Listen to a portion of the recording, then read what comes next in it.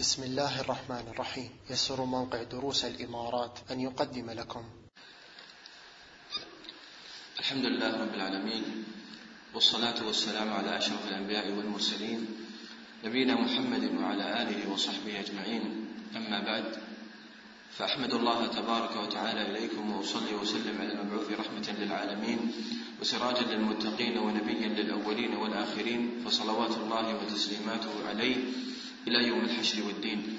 أما بعد، أيها الإخوة، مرحبا بكم في هذا اللقاء من شرح سلم الوصول إلى علم الأصول، والذي نقف فيه مع أبيات عظيمة في توحيد باب الأسماء والصفات، هذا التوحيد الذي له أثر عظيم في القلب. ولا زال المصنف رحمه الله تعالى يتكلم حول جملة من صفات الله جل وعلا على وجه التفصيل.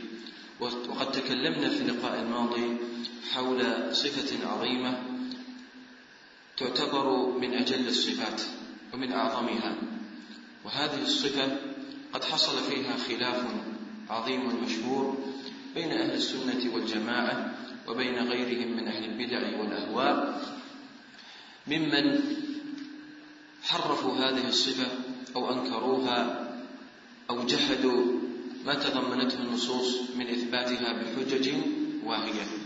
وصفة الكلام أيها الإخوة، قيل أن علم الكلام سمي بهذا الاسم نظرا لماذا؟ نظرا لمسألة الكلام والخوض فيها. يقول المصنف رحمه الله: وكل ذي مخلوقة حقيقة دون كلام باري الخليقة، وكل ذي مخلوقة حقيقة. كل ما ذكره المصنف أيها الإخوة سابقا من كون القرآن محفوظ في الصدور، أو أنه متلو بالألسنة، أو أنه مسموع بالآذان، أو أنه كذلك يكتب في الألواح، كل ذلك أيها الإخوة هو مخلوق. فالحفظ الذي يحفظه العبد وحركاته وألفاظه بالتلاوة هذه مخلوقة، الذي هو فعل العبد. وكذلك كتابته بالمداد وبالورق للقرآن، هذا الفعل الذي يصدر منه ماذا؟ فعل مخلوق. وكوننا نقول أن أفعال العبد من جهة التلاوة أو الكتابة أو غيرها مخلوقة، ليس معنى ذلك أن يكون القرآن ماذا؟ مخلوقا. فالقرآن أيها الإخوة هو كلام الله جل وعلا غير مخلوق. والمصنف رحمه الله أراد بذلك أن يرد على من يسوي بين فعل العبد من جهة التلاوة وبين المتلو وهو القرآن الكريم. وهذه المسألة أيها الإخوة مما لبس بها أهل البدع في زمن الإمام أحمد، عندما كانوا يقولون لفظي بالقرآن ماذا؟ مخلوق. هم يعنون بكلامهم هذا أن يلبسوا بين كون القرآن لفظه به، أي القرآن ذاته هو الذي مخلوق، أو يكون المراد التلفظ الذي هو فعله في القراءة. فهم أرادوا أن يلبسوا في هذا بهذه القضية. والمنقول عن السلف أيها الإخوة في هذا الباب أنهم كانوا في بداية الأمر يبدعون كل من يأتي بهذه العبارة لفظي بالقرآن مخلوق. لماذا؟ لأن المراد منها هو التلبيس بين القرآن الذي هو صفة الله جل وعلا وبين أفعال العباد وتلفظهم في باب القراءة. فكانوا يذمون من يقول هذه العبارة، حتى أنهم كانوا يقولون من قال لفظي بالقرآن مخلوق فهو جهمي، لأن هذه الكلمة لم تكن مأثورة عن السلف أصلا، وإنما أخذت من غيرهم. ويقول ابن حجر في هذا الباب، وهو كلام جميل رائع، قال: المحفوظ عن جمهور السلف ترك الخوض في ذلك والتعمق فيه، والاقتصار على القول بأن القرآن كلام الله وأنه غير مخلوق، وترك السكوت عما وراء ذلك. نعم، هذا هو منهج السلف، عدم الخوض في مثل هذه العبارات. وهنا أيها الإخوة فائدة لا بد أن يعتني بها طالب العلم، وهي أن الألفاظ أيها الإخوة في باب العقيدة ينبغي أن يلتزم فيها منهج السلف، بمعنى كل لفظة كل عبارة تدخل في هذا الباب لا بد أن تقيد بكلام السلف رضوان الله عليهم، لأنهم أعلم الناس بما يصفون الله جل وعلا به. والألفاظ في باب المعتقد أيها الإخوة موردها خطير وأمرها عظيم، خاصة في الألفاظ التي تشتبه بين كون المراد بها حقا من جهة وكون المراد بها ماذا؟ باطلا من جهة أخرى. فأهل البدع كانوا يأتون بألفاظ موهمة، الجوهر، العرض، الحيز، غيرها من الألفاظ، ويعنون بها معان باطلة.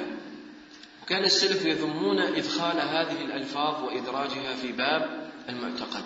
هذه الألفاظ أيها الإخوة ما جاءت إلا لما عربت كتب اليونان في زمن المأمون. ولذلك شيخ الإسلام ابن تيمية رحمه الله له كلام جميل أيها الإخوة في هذا الباب، قال تكلم فيه عن أثر تعريب كتب اليونان والفلاسفة، تعريبها إلى بلاد المسلمين. ويقال، وهذا من باب الفائدة أيها الإخوة لا بأس أن نشير له عرضا، قيل أن المأمون لما بعث إلى اليونان وبعض الدول من أجل تعريب هذه الكتب اجتمع حاكم ذلك الزمن بحكمائه وعظمائه وعلمائه، وقد اختلفوا هل يبعثون بهذه الكتب إلى بلاد المسلمين أم لا. فكان رأي الأغلب في ذلك أن لا تبعث، إلا بعض حذاقهم فقالوا بل نرى أنها تبعث. فقيل له لماذا؟ قال لأن هذه الكتب ما دخلت على قوم إلا أفسدت عليهم دينهم. فعلا لما عربت كتب اليونان إلى بلاد المسلمين بدأت الأقوال أيها الإخوة تخرج، وبدأت الآراء والانحرافات في باب العقيدة تزداد. والسبب في ذلك أن هؤلاء من الفلاسفة وغيرهم إيمانهم بالله سبحانه وتعالى ليس مبنيا على النصوص الشرعية، إنما هو مبني على العقول والآراء والأوهام المجردة والظنون. ولذلك كثر ضلالهم وكثر كذلك انحرافهم. يقول المصنف رحمه الله دون كلام باري الخليقة، أي دون القرآن الذي هو ماذا؟ الذي هو كلام الله جل وعلا. ومن زعم على أن القرآن مخلوق فقد أعظم على الله جل وعلا الفرية. الحافظ ابن حجر أيها الإخوة نقل كلام الذهبي في كتابه الأسماء والصفات عن مذهب السلف، فقال إن مذهب السلف والخلف من أهل الحديث والسنة أن القرآن كلام الله وهو صفة من صفات ذاته. أما التلاوة فهي ماذا؟ على طريقتين، منهم من فرق بين التلاوة والمتلو، ومنهم من ماذا؟ أحب ترك القول فيه. هذا تفصيل من البيهقي رحمه الله بين كلام السلف، هل كانوا بعضهم يطلق لفظي بالقرآن مخلوق باعتبار على أن الفرق بين المتلو الذي هو القرآن وبين فعل التلاوة، ومنهم من كان يقف في هذه الكلمة فلا يقول لا لفظي بالقرآن مخلوق ولا غيره، لا يطلق أصلا هذه العبارة. قال رحمه الله منهم من فرق بين التلاوة والمتلو، ومنهم من أحب ترك القول فيه.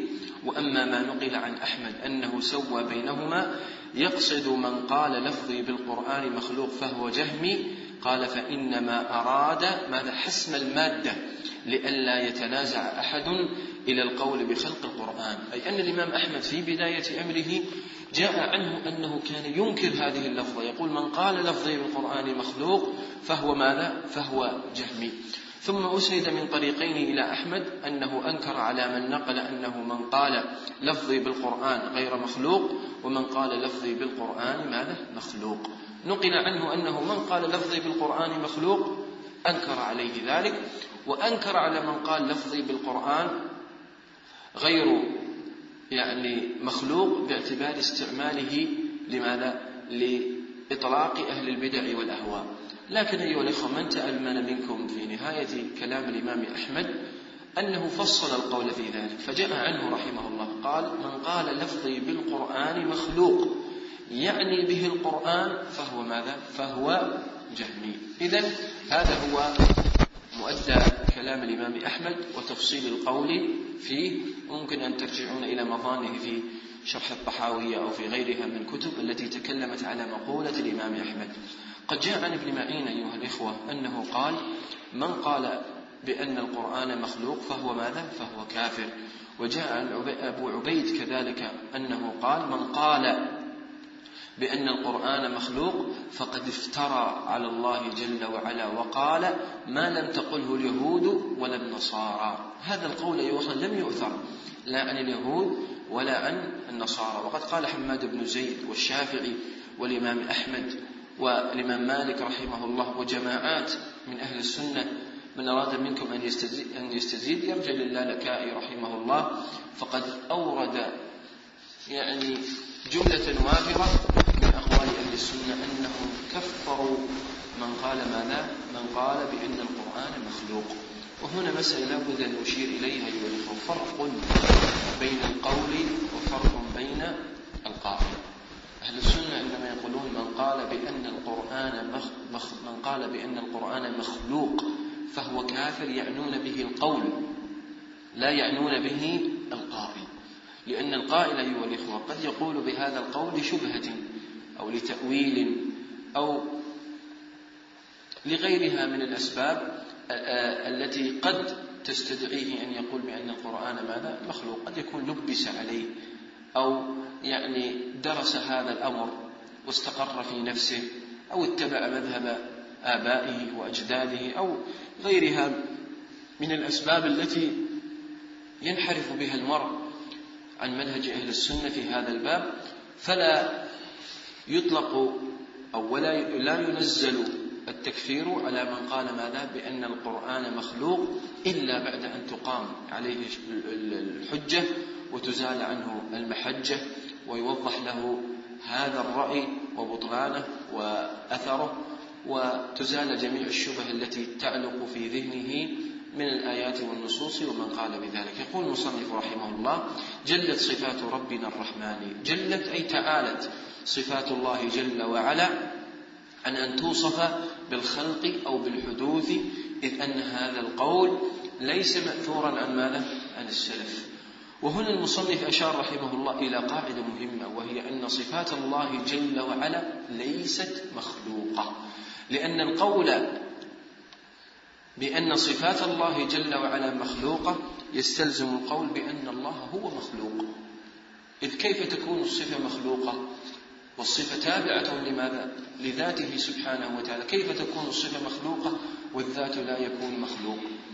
ثانيا القول بأن الصفات مخلوقة يستلزم منه كذلك أن ثم صفات لم يتصف الله جل وعلا بها في الأزل ثم خلقها جل وعلا وماذا؟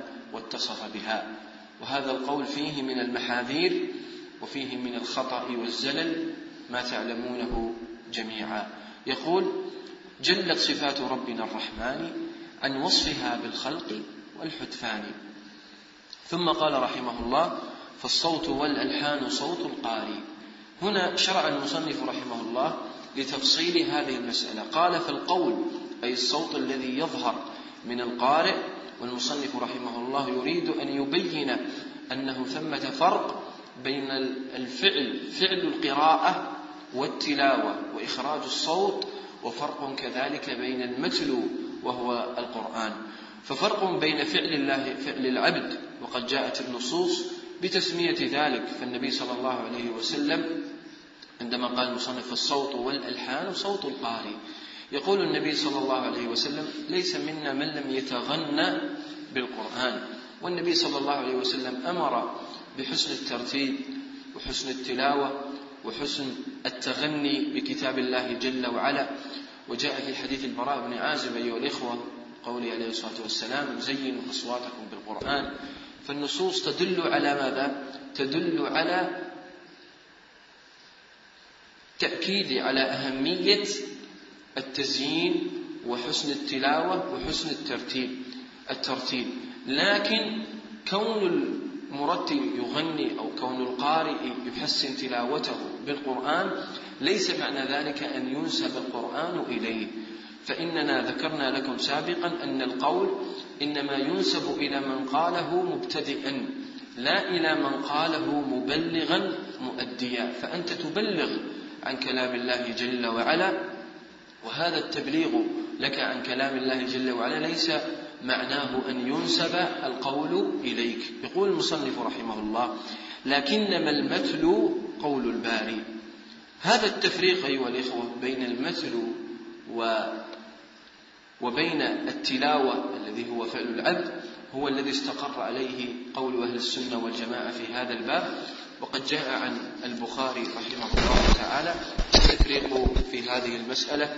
من أراد أن يستزيد فليرجع إلى خلق أفعال العباد له رحمه الله، فإنه فرق فيه بين فعل العبد الذي هو التلاوة والترتيل وحسن السياقة بالقرآن، وفرق بين المتل وهو ماذا؟ وهو كلام الله جل وعلا. وأما سكوت الإمام أحمد في بعض المواضع فقد بينا أنه أراد سببه هو ماذا؟ هو تلبيس الجهمية في هذا الباب والمعتزلة وغيرهم عندما قالوا لفظي بالقرآن ماذا؟ مخلوق. ودائما أيها الإخوة أهل البدع ما يأتون بالألفاظ المجملة. قد نبه شيخ الإسلام ابن تيمية رحمه الله على أن أهل البدع دائما ما يستخدمون الألفاظ المجملة في باب العقيدة. يتكلمونك عن الجهة، لا تعرف ماذا يريدون بالجهة. يتكلمون عن الحيز، لا تعرف ماذا يريدون بالحيز. يتكلمون عن التجسيم، لا تعرف ماذا يريدون به. قد بين شيخ الإسلام ابن تيمية في التدمرية وفي غيره كذلك من الكتب المطولة في باب العقيدة أنهم يأتون يتكلمون يقولون أن إثبات الصفات مثلا يستلزم ماذا؟ التجسيم. كلمة جميلة، كلمة براقة. أنت فعلا لما تسمع هذه الكلمة تنفر منها، تجسيم الله جل وعلا، وقلبك ماذا؟ لا يقبلها. بينما لو تدخل في ثنايا كلامهم ترى أنهم يعنون بالتجسيم معنى خاصا ماذا؟ بهم. وعندما يأتون إلى مبحث الرؤية يقولون يرى لا إلى جهة. ماذا تعنون بالجهة؟ هل هي جهة علو أو جهة أخرى؟ تجد تفسيرهم للجهة ماذا؟ يختلف عن تفسير أهل السنة. يقول رحمه الله: ما قاله لا يقبل التبديل. ما قاله الله جل وعلا لا يقبل التبديل ولا التغيير ولا التحريف، لأن كلام الله جل وعلا محكم ولا يتغير ولا يتبدل، كما قال الله جل وعلا: ما فرطنا في الكتاب ماذا؟ من شيء. فالقرآن جعله الله جل وعلا محكما. والقرآن أيها الإخوة منه ما هو محكم. حد واحد يخلصكم من هذه سببت أزمة. أنا أشوف الإخوان أنتم انشغلتوا بالنحل وانشغلت بالذباب، من أول ما دخلت. بس لا ترجع علي أنا مشكلة. قطعة حبل فعلا. وين وصلنا؟ شو كنت تتكلم؟ أين؟ القرآن أيها الإخوة كله محكم. ومعنى إحكام القرآن هذه فائدة عرضية أيها الإخوة. معنى إحكام القرآن أي الوضوح والبيان. فليس في القرآن شيء متشابه. ليس في القرآن شيء متشابه أي أنه لا يعلم معناه ولا يعرف. كتاب أحكمت آياته ثم فصلت. فالقرآن من أوله إلى آخره هو محكم، بمعنى أنه واضح بين ليس فيه ماذا؟ خفاء. هذا إحكام عام. والقرآن كذلك كله متشابه، بمعنى أنه يشبه بعضه ماذا؟ بعضا. تجد هنا كلام عن الجنة، هنا كلام عن الجنة، هنا كلام عن النار، هنا كلام عن النار، هنا قصة تذكر هنا وقصة ماذا؟ تذكر هنا. والقرآن وصفه الله بأنه محكم أي أنه واضح البيان، ووصفه الله جل وعلا بأنه متشابه أي يشبه ماذا؟ بعضه بعضا. والقرآن أيها الإخوة ليس فيه تشابه عام. التشابه الذي يراد به الخفاء وعدم الظهور والوضوح والبيان في المعنى، القرآن ليس فيه اشتباه بالمعنى العام، بل قد يكون هناك تشابه أو اشتباه على بعض ماذا؟ على بعض الناس أو على بعض أهل العلم دون البعض الآخر.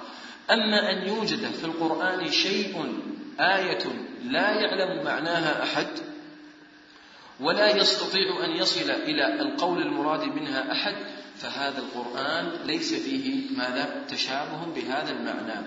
ولذلك ابن عباس رحمه الله تعالى ورضي عنه قال: أنا ممن يعلمون ماذا؟ متشابهه، أي أني ممن يعلمون المتشابه فيه. مراد ابن عباس رضي الله عنه أنه يعلم ما خفي من ماذا؟ من المعنى في القرآن.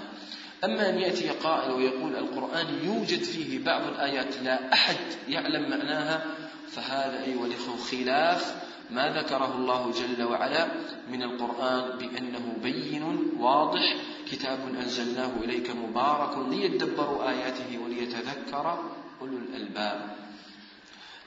أنا أقصد بهذا الكلام أن هناك من يقول على أن آيات الصفات من آيات ماذا؟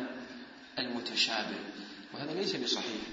آيات الصفات أيها الإخوة هي من الآيات المحكمة التي يعلم العلماء معناها، ولا توجد آية من آيات الصفات لا يعلم أهل العلم ماذا معناها. والقول بأن ثم آية من آيات الصفات لا أحد يعلم معناها هذا اتهام أيها الإخوة للنبي صلى الله عليه وسلم بالدرجة الأولى، بأنه يوجد شيء في القرآن يجهل النبي صلى الله عليه وسلم معناه، وهو اتهام كذلك للصحابة بالجهل والقصور عن معرفة ماذا؟ آيات أو معاني آيات الصفات. ولا شك أن هذا القول يستلزم عليه من الباطل ما يستلزم. يقول المصنف رحمه الله: ما قاله لا يقبل التبديل، كما قال الله جل وعلا: لا تبديل لكلمات الله، وكما قال الله جل وعلا: وتمت كلمة ربك صدقا وعدلا. صدقا في باب الأخبار، وعدلا في باب ماذا؟ الأحكام. قال رحمه الله: كلا ولا أصدق منه قيلا، وهذا ذكرناه في قول الله جل وعلا: ومن أصدق من الله قيلا. وقول النبي عليه الصلاة والسلام: فإن أصدق الحديث كتاب الله، فلا أصدق من كلام الله جل وعلا. مسألة القرآن أيها الإخوة وأنه كلام الله جل وعلا، وعدناكم أن نشير إشارة سريعة إلى الأقوال في هذه المسألة. هل القرآن هو كلام الله جل وعلا منزل غير مخلوق منه بدأ وإليه يعود وهو كلام أهل السنة، أو أنه مخلوق، أو أنه عبارة أو حكاية عن كلام الله جل وعلا؟ الأقوال أيها الإخوة في هذه المسألة كثيرة ومتشعبة، ولكن أنا أريد أحصرها فقط في 4 أقوال. القول الأول أيها الإخوة هو قول الفلاسفة الذين يرون على أن القرآن لا وجود له خارج عن نفس الرسول، إنما هو من العقل الفياض، ويعنون بذلك النبي صلى الله عليه وسلم، أو يعنون به جبريل. في بعض أقوال الفلاسفة الأخرى يقولون هو من العقل الفياض، ويعنون به جبريل إلى النبي صلى الله عليه وسلم، ثم بعد ذلك نزل به النبي صلى الله عليه وسلم إلى أمته. وهذا القول أيها الإخوة يلزم عليه عدة محاذير. القول المحذور الأول القول الأول أيها الإخوة هو قول الفلاسفة الذين يرون على أن القرآن لا وجود له ماذا؟ خارج نفس الرسول، ويعنون بالرسول إما أن يكون جبريل روح القدس، أو يعنون بالرسول ماذا؟ النبي صلى الله عليه وسلم. فقالوا على أن القرآن استحدث أو عبر به من العقل الفياض، فالذي أتى بهذا القرآن عندهم ليس كلام الله جل وعلا، إنما هو من مبنيات أفكار النبي عليه الصلاة والسلام، أو أن يكون من جبريل ابتداء عبر عما في كلام الله، أو أنه ساقه لوحده وأخذه بعد ذلك ماذا؟ النبي صلى الله عليه وسلم من ماذا؟ من جبريل. والله جل وعلا في القرآن قد رد هذه الفرية، ورد على المشركين قولهم أن هذا القول قول ماذا؟ البشر، وبين الله أنه قول كلام رب البشر، ليس هو قول البشر. هذا القول يستلزم عليه عدة محاذير. المحذور الأول أن فيه إنكار لماذا؟ لصفة الكلام لله سبحانه وتعالى، فالله جل وعلا أثبت على أن القرآن كلامه سبحانه وتعالى، وهذا القول يستلزم إنكار أن يكون القرآن كلام الله. ثانيا يستلزم كذلك تكذيب القرآن، لأن القرآن دل على أنه كلامه جل وعلا، يريدون أن يبدلوا كلام الله فأجره حتى يسمع كلام الله، إلى غيرها من النصوص التي تدل على أن القرآن كلام الله. وفيه تكذيب لما أخبر الله جل وعلا به أن هذا القرآن ليس بكلام البشر. القول الثاني أيها الإخوة هو قول من أنكر صفة الكلام وزعم على أن القرآن مخلوق، خلقه الله جل وعلا، إما خلقه في مخلوق وعبر هذا المخلوق عما أراده الله جل وعلا، أو أنه خلقه استقلالا. هذا القول هو قول مأثور عن الجهمية والمعتزلة وغيرهم ممن قالوا أن القرآن ليس بكلام الله جل وعلا بل هو مخلوق. القول الثالث أيها الإخوة أن القرآن هو عبارة عن ماذا؟ عن كلام الله سبحانه وتعالى، عبارة عن كلام الله. فهم يقولون أن الله جل وعلا لم يزل متكلما، أثبتوا الكلام له سبحانه وتعالى، وإثباتهم للكلام يختلف عن ماذا؟ عن كلامه في القرآن. فهم يقولون إن الله لم يزل متكلما، لكن القرآن ليس كلام الله، إنما هو عبارة عن كلام الله سبحانه وتعالى، ويعنون بذلك أن الكلام كلام نفسي. والقول الثالث أيها الإخوة يقولون فيه أيضا على أن الكلام قديم، ويقولون على أن الكلام معنى واحد، أي أن الأمر والنهي والخبر والإنشاء كله يأتي بمعنى واحد. فلما عبر عما في ذات الله جل وعلا من القرآن عبر به بمعنى واحد، فالخبر والأمر والنهي كله عندهم ماذا؟ بمعنى واحد. القول الرابع أيها الإخوة يشبه هذا القول، إلا أنهم قالوا أن القرآن حكاية عن كلام الله سبحانه وتعالى، ويختلف عن هذا القول أن كلام الله جل وعلا عندهم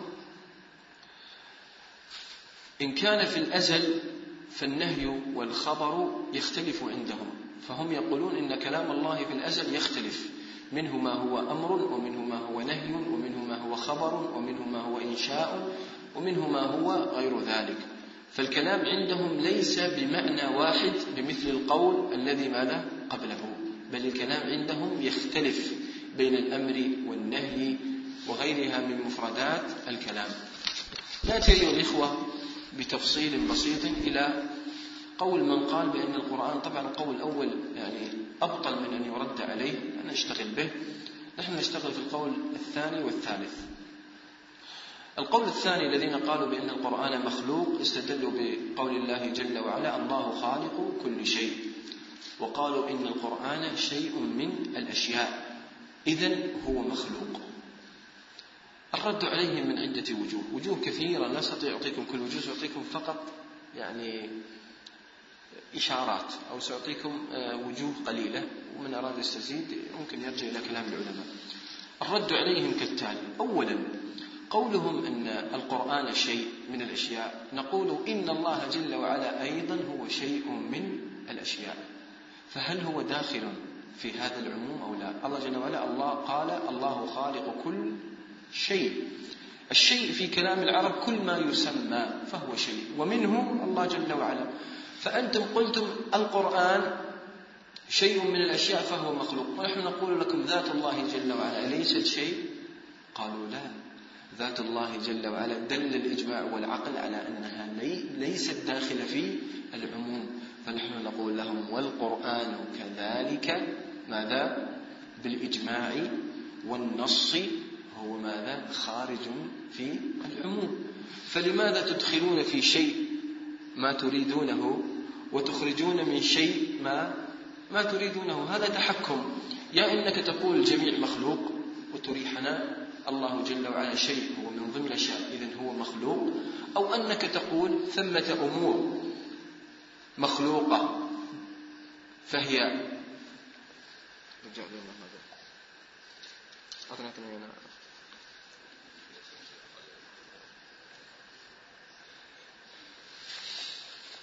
مشكلة الدرس معقول على الهواء. فإذا هذا أيها الإخوة تحكم، أن تخرج أنت من شيء ما تريده وتدخل في شيء ماذا ما تريد، إما أن تسوي بين الجميع أو تفرق، تقول ثمة أمور دل النقل والعقل والإجماع على أنها تخرج من شيء، ومنها ماذا؟ ومنها القرآن وصفات الله جل وعلا. ثانيا، أما قولهم أن كل تدل على العموم، فكل تدل على العموم كما بين أهل العلم أن عموم كل ماذا؟ بحسبه، أو عموم كل بما يقتضيه النص. فكل أيها الإخوة تارة تدل على العموم المطلق، وتارة ماذا؟ تدل على عموم ولكنه عموم مستثنى أو عموم دل الدليل على تخصيصه. وكما قالوا عموم كل بحسبه، كما قال الله جل وعلا تدمر كل شيء بأمر ربها. ثم قال الله جل وعلا فأصبحوا لا يرى إلا مساكنهم. فهل كل هنا في الآية تدل على العموم؟ لا، لم تدل على العموم. تدمر كل شيء بأمر ربها أي مما هو قابل للتدمير. وقول الله جل وعلا الله خالق كل شيء مما يقبل ماذا؟ الخلق. هذا هو معنى الآية الصحيح. وقال الله جل وعلا كذلك في ملك بلقيس وأوتيت ماذا؟ من كل شيء. هل هي أوتيت ملك سليمان؟ لا، لم تؤتى ملك سليمان. إذن كل هنا لا تدل على العموم المطلق، بل هو عموم بحسبه. ومعنى الآية وأوتيت من كل شيء يؤتاه الملوك، وقد ثمة أمور كثيرة لا تؤتاها أو لم تؤتاها. وهذا أيها الإخوة نظائره في الكتاب وفي السنة كثير.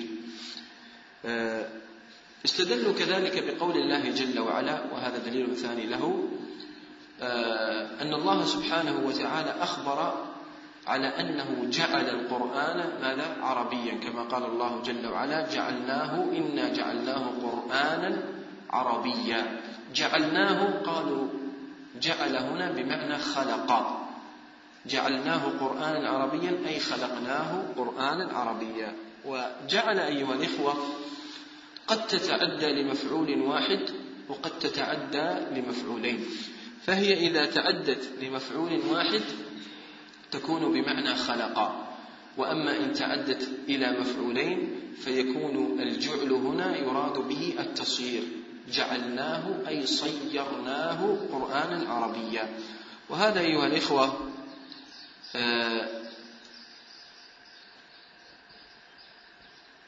هذا نعم، هذا ذكرناه، أن جعل كما ذكرنا لكم قد تتعدى لمفعول وقد تتعدى لمفعولين. ومثال أيها الإخوة كونها تتعدى لمفعولين قول الله جل وعلا وجعلناهم أئمة يهدون بأمرنا. ليس معنى الآية وخلقناهم أئمة يهدون بأمرنا، إنما معناه صيرناهم أئمة يهدون بأمرنا. بل ذكر أهل اللغة أن جعل قد تأتي تتعدى لمفعول واحد ولا تتحمل معنى الخلق، كما قال الله جل وعلا وجعلوا لله شركاء الجن وخلقهم. وقالوا أن جعل هنا في الآية عديت لمفعول واحد وهي لا تتضمن معنى الخلق. إذن جعل أيها الإخوة قد أيضا تتعدى لمفعول واحد ولا تكون بمعنى خلق. وهذا له نظائر كثيرة في القرآن، وكقول الله جل وعلا فجعلهم كعصف مأكول. فجعلهم أي صيرهم. وهنا تعدت جعل بمعنى ماذا؟ تعدت إلى مفعول واحد ولم تكن بمعنى خلق. إذن هذا الاستدلال الذي استدلوا به ليس بصحيح. طبعا من باب الفائدة هم لهم أدلة عامة ولهم أدلة خاصة. الأدلة الخاصة هي التي ذكرنا جزء منها، الله خالق كل شيء وجعل بمعنى خلق. ولهم أدلة عامة قالوا إن إثبات الكلام يستلزم التشبيه ويستلزم التجسيم. قالوا لهم كيف ذلك؟ قالوا إننا لو أثبتنا الكلام لله جل وعلا للزم من ذلك أن يكون له لسان وله نهات وله رقبة وعنق وغيرها من الأمور حتى يتكلم. نقول لهم سبحان الله، قل أأنتم أعلم أم الله؟ من أين لكم على أن إثبات الكلام يستلزم هذا الأمر، أو إثبات أن القرآن كلام الله يستلزم أن له نهات أو أن له لسان أو أن له كذا وكذا؟ هذا من جراء فهمكم العقيم الفاسد، ومن جراء تشبيهكم لله سبحانه وتعالى بخلقه جركم إلى أن تعتقدوا هذا المعتقد. وأما أهل السنة فليس لهم في ذلك أدنى شك على أن القرآن كلام الله، منه بدأ وإليه يعود، وأن الله جل وعلا تكلم به حقيقة سبحانه وتعالى جل ربنا وتقدس وتعاظم وتعالى. القول أيها الإخوة الثالث والرابع الذين يرون على أن الكلام هو معنى نفسي، أو الكلام يعني هو عبارة عن كلام الله جل وعلا أو حكاية عنه، استدلوا بأدلة ولكنها أوهى من بيت العنكبوت. قالوا إن الكلام في لغة العرب هو كلام نفسي. قلنا لهم ما الدليل في ذلك؟ قالوا قول الأخطل إن الكلام لفي الفؤاد وإنما جعل الكلام على اللسان دليلا. فقالوا إن الكلام في لغة العرب هو كلام نفسي، ومعنى ذلك على أن القرآن هو عبارة عما في كلام الله جل وعلا أو حكاية عما في كلام الله جل وعلا. ولنا أيها الإخوة في هذا البيت عدة وقفات. الوقفة الأولى أن هذا البيت الذي استدلوا به هو من قول الأخطل، والأخطل أيها الإخوة هو من النصارى، والنصارى أعظم ضلالهم كان في مسألة الكلام. فكيف يحتج بقول نصراني في معرفة في أن الكلام هو ماذا؟ كلام نفسي، وأن القرآن هو عبارة عما في نفس الله جل وعلا أو حكاية عما في نفس الله جل وعلا. هذا واحد. ثانيا قول الأخطل إن الكلام لفي الفؤاد. هذا البيت أيها الإخوة ورد بعدة ألفاظ، ورد إن الكلام، وورد إن البيان لفي الفؤاد، وإنما جعل اللسان على الكلام دليلا. فلا يصح الاستدلال بهذا البيت. الوجه الثالث أيها الإخوة أن هذا البيت لم يوجد أصلا في ديوان الأخطل، بل ذكر على أنه نسب إلى الأخطل نسبة ولا يصح نسبته إليه. الوجه الرابع أن هذا البيت يا الإخوة أو الأخطل هو من الشعراء الذين لا يحتج بشعرهم، لأن الشعر يا الإخوة عند العلماء في الاحتجاج له مدة زمنية. في زمن الأخطل دخل التعريب ودخل الفرس ودخل الروم ودخلت العجمة في كلام الشعراء. فالأخطل هو ماذا؟ هو من الشعراء الذين لا يحتج بهم. الوجه كم؟ الخامس أو السادس؟ الخامس. أن هؤلاء عجيب أمرهم. لماذا؟ لأنهم يستدلون ببيت لنصراني ومجهول ولا يعلم صحته، وفي زمن لا يحتج به أصلا في الشعر، يحتجون بهذا البيت الذي ليس له سند ولا خطام ولا زمام، ولم ينزل الله بهذا البيت من سلطان، يحتجون به مع أنهم هم أنفسهم لا يحتجون بخبر الآحاد الذي نقله العدل الضابط عن مثله من غير شذوذ ولا علة وصح الخبر به، هم لا يحتجون به في باب العقيدة أصلا. فكيف أنتم تأتون إلى بيت فيه هذه الظلمات وتحتجون به وتتركون الاحتجاج بالخبر الثابت الصحيح الذي نقله العلماء وعدلوه وثبتوه؟ أليس هذا أيها الإخوة تناقض في هذا الباب أم لا؟ سبحان الله، إذا كان الشيء لهم استدلوا به، وإذا كان عليهم رفضوه أو ردوه. وهذا يدلكم على عدم صحة الاحتجاج بهذا البيت. سادسا أن الكلام أيها الإخوة أن الكلام بالعرب أو إن الكلام في لغة العرب لا يكون كلاما نفسيا، بل لا يصح الكلام إلا أن يلفظ به ويتكلم. بدليل لو جئت أنا أيها الإخوة الآن أمامكم في بداية الدرس وفتحت على الأبيات وسكت، لم أتكلم بحرف واحد، ثم قلت وصلى الله وسلم على نبينا محمد وخرجت، جاء لي أحد الإخوة وقال لي يا أخي أنت لم تشرح شيء. قلت لكم لا يا أخي، أنا شرحت الدرس في نفسي، تكلمت به في داخل نفسي. ماذا يقال عن هذا الإنسان؟ إما أن يقال أنه مجنون، أو أن يقال به شيء تكلمت به في نفسك. طيب وما الذي يدرينا ما الذي دار في نفسك؟ لو قام خطيب في الجمعة وجلس وقف نصف ساعة ونزل وصلى بالناس لما عد ذلك ماذا؟ لما عد ذلك أداء للخطبة.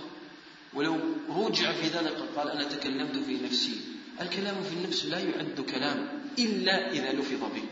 بدليل، أنا لا أريد أن أطيل عليكم وأطلت عليكم، أن العلماء ذكروا في الفقه أن الرجل لو طلق زوجته في نفسه لن تطلق في ذلك إلا أن يتكلم به. بل النبي صلى الله عليه وسلم أخبر على أن الله جل وعلا قد تجاوز عن هذه الأمة ما حدثت به أنفسها ما لم أجيبوني تعمل أو تتكلم. إذن أنت محاسب فيما تلفظ به، أما هذا فأنت لست بمحاسب ماذا عليه. أما ما ذكروا أن عمر قال زورت في نفسي مقال كلاما، جاء أنه قال زورت في نفسي كلاما، وكلام عمر لا يعد كلام إلا إذا نطق به. يقول المصنف رحمه الله أنا كنت اليوم أريد أنتهي من مبحث الرؤية بس 10 دقائق وننتهي إن شاء الله. قال وقد روى الثقات عن خير الملأ بأنه عز وجل وعلا، بأنه عز وجل وعلا. وقد روى الثقات. انتقل المصنف رحمه الله، طبعا مبحث الكلام أيها الإخوة واضح إن شاء الله لديكم، أظن أنه ليس فيه خفاء ولا التباس. ومن كان لديه أي خفاء والتباس لم أطيل لكم في الردود على الأقوال لأن الردود كثيرة أيها الإخوة. أنا فقط أريد أن أعطيكم مفاتيح، ومن أراد منكم أن يستزيد فليرجع إلى كتب العقيدة التي فصلت ووضحت وجلت هذه القضايا. وأنا أوصيكم أيها الإخوة وصية عظيمة في هذا الباب، حاولوا أن تكثروا من قراءة الكتب المسندة في باب العقيدة، لأن الكتب المسندة في باب العقيدة خاصة في توحيد الأسماء والصفات وضحت هذه القضايا أيما توضيح. عثمان بن سعيد الدارمي له كتاب عظيم في رده على بشر المريسي، تكلم عن قضية القرآن كلاما قويا في هذا الباب. الإمام أحمد في كتابه السنة، الخلال في كتابه السنة، البيهقي في كتاب الأسماء والصفات، ابن خزيمة في كتابه التوحيد، ابن مندى، غيرها من كتب أئمة أهل السنة أوردت الآيات، أوردت الأحاديث، وأوردت يعني أقوال أهل السنة في هذا الباب بتوضيح وبجلاء. من أراد منكم أن يستزيد في هذا الباب ممكن أن يرجع إليها، فيها خير وفيها نفع عظيم. ومن أراد منكم أن يتوسع في مبحث الكلام ممكن أن يرجع إلى شيخ الإسلام ابن تيمية رحمه الله في الواسطية، إنه أشار إلى الأقوال في هذا الباب، وممكن أن يرجع إليه كذلك في كتبه رحمه الله تعالى، فإنه فصل القول في ماذا؟ في قضية القرآن وأقوال أهل البدع وأقوال أهل الكلام. في النهاية أيها الإخوة، المؤمن دائما يدور مع نصوص الكتاب والسنة. دين النبي محمد أخبار، نعم المطية للفتى آثار، لا ترغبن عن الحديث وأهله فالرأي ليل والحديث نهار، ولربما جهل الفتى سبل الهدى والشمس طالعة لها أنوار. فالإنسان أيها الإخوة لا يأمن من الزيغ ومن الضلال إن رد كلام الله جل وعلا وكلام رسوله صلى الله عليه وسلم. وقد ذكرت لكم سابقا أثر الإمام مالك رحمه الله عندما رأى أحد الأشخاص يحرم من أمام قبر النبي صلى الله عليه وسلم فنهاه عن ذلك، فقال له يعني إنما هي خطوات. قال له الإمام مالك النبي صلى الله عليه وسلم أحرم من ميقات ذي الحليفة، فلماذا أنت تحرم من عند قبره عليه الصلاة والسلام؟ قال إنما هي خطوات، وما الضير في ذلك؟ قال إني أخشى عليك الفتنة. قال وما الفتنة؟ الفتنة قول الله جل وعلا فليحذر الذين يخالفون عن أمره أن تصيبهم فتنة أو يصيبهم عذاب أليم. الفتنة يا إخوة هو الضلال والانحراف الذي يصيب المرء من رده لكلام النبي عليه الصلاة والسلام ولكلام الله جل وعلا. المؤمن أيها الإخوة وقاف عند نصوص القرآن ونصوص السنة. ابن سيرين رحمه الله تعالى يقول في كلمة مشهورة له: والله لا يثبت قدم الإسلام إلا بالتسليم. وقال رحمه الله تعالى كذلك: قال على الله الأمر وعلى رسوله البلاغ وعلينا الرضا والتسليم. على الله الأمر وعلى رسوله البلاغ وعلينا الرضا والتسليم. ولذلك من سلم لأمر الله جل وعلا ارتاحت نفسه وعظم إيمانه. فالسلف رضوان الله عليهم كان إيمانهم مبني على التسليم لأمر الله جل وعلا ولأمر رسوله صلى الله عليه وسلم، لا يخوضون ولا يمارون ولا يجادلون ولا يعترضون على كلام الله جل وعلا وكلام رسوله. الشيخ الإسلام تيمية أيها الإخوة في كلام جميل له قال على أن النبي صلى الله عليه وسلم في مواقف كثيرة كان يتلو آيات الصفات للصحابة، لم يدور في خلد صحابي واحد، مع أن آيات الصفات أليس ظاهرها أنها قد يفهم منها التشبيه بين الله جل وعلا وخلقه؟ قد الظاهر لمن نقص عقله وقل إيمانه قد يفهم منها ماذا؟ التشبيه. لكن لماذا هذا الظاهر عند بعض الناس وهو ليس ظاهر في حقيقة الأمر، بل هو ظاهر لبعض الناس؟ أنا قلت لبعض الناس. لماذا هذا الظاهر الذي يأتي لبعض الناس لم يأتي في عقول صحابة رسول الله صلى الله عليه وسلم، مع أن النبي صلى الله عليه وسلم يصلي خلفه الجاهل والعالم والأعرابي والحضاري وغيرهم؟ لماذا النبي صلى الله عليه وسلم لم يتبع ولا في موقف واحد تبيين على أن هذه الصفة لا يستلزم منها تشبيه الله جل وعلا بخلقه؟ لأن هذا الأمر لم يكن أصلا يرد في عقول الصحابة رضوان الله عليهم حتى يأتي النبي صلى الله عليه وسلم ويوضح هذه القضية. لكن من جاء بعدهم لما خالفوا هدي الصحابة رضوان الله عليهم فهموا من هذه النصوص على أنه يراد منها تشبيه الله جل وعلا بخلقه، فعمدوا بعد ذلك إلى التحريف وإلى الإنكار وإلى إبطال ما دلت عليه نصوص الكتاب ونصوص السنة من الإيمان بأسماء الله جل وعلا وصفاته. نقف هنا أيها الإخوة عند مبحث النزول لله سبحانه وتعالى، وسنأخذه في اللقاء القادم إن شاء الله. وفق الله الجميع لما يحب ويرضاه، صلى الله وسلم وبارك ونعم على عبد الله ورسوله محمد وعلى آله وصحبه وسلم.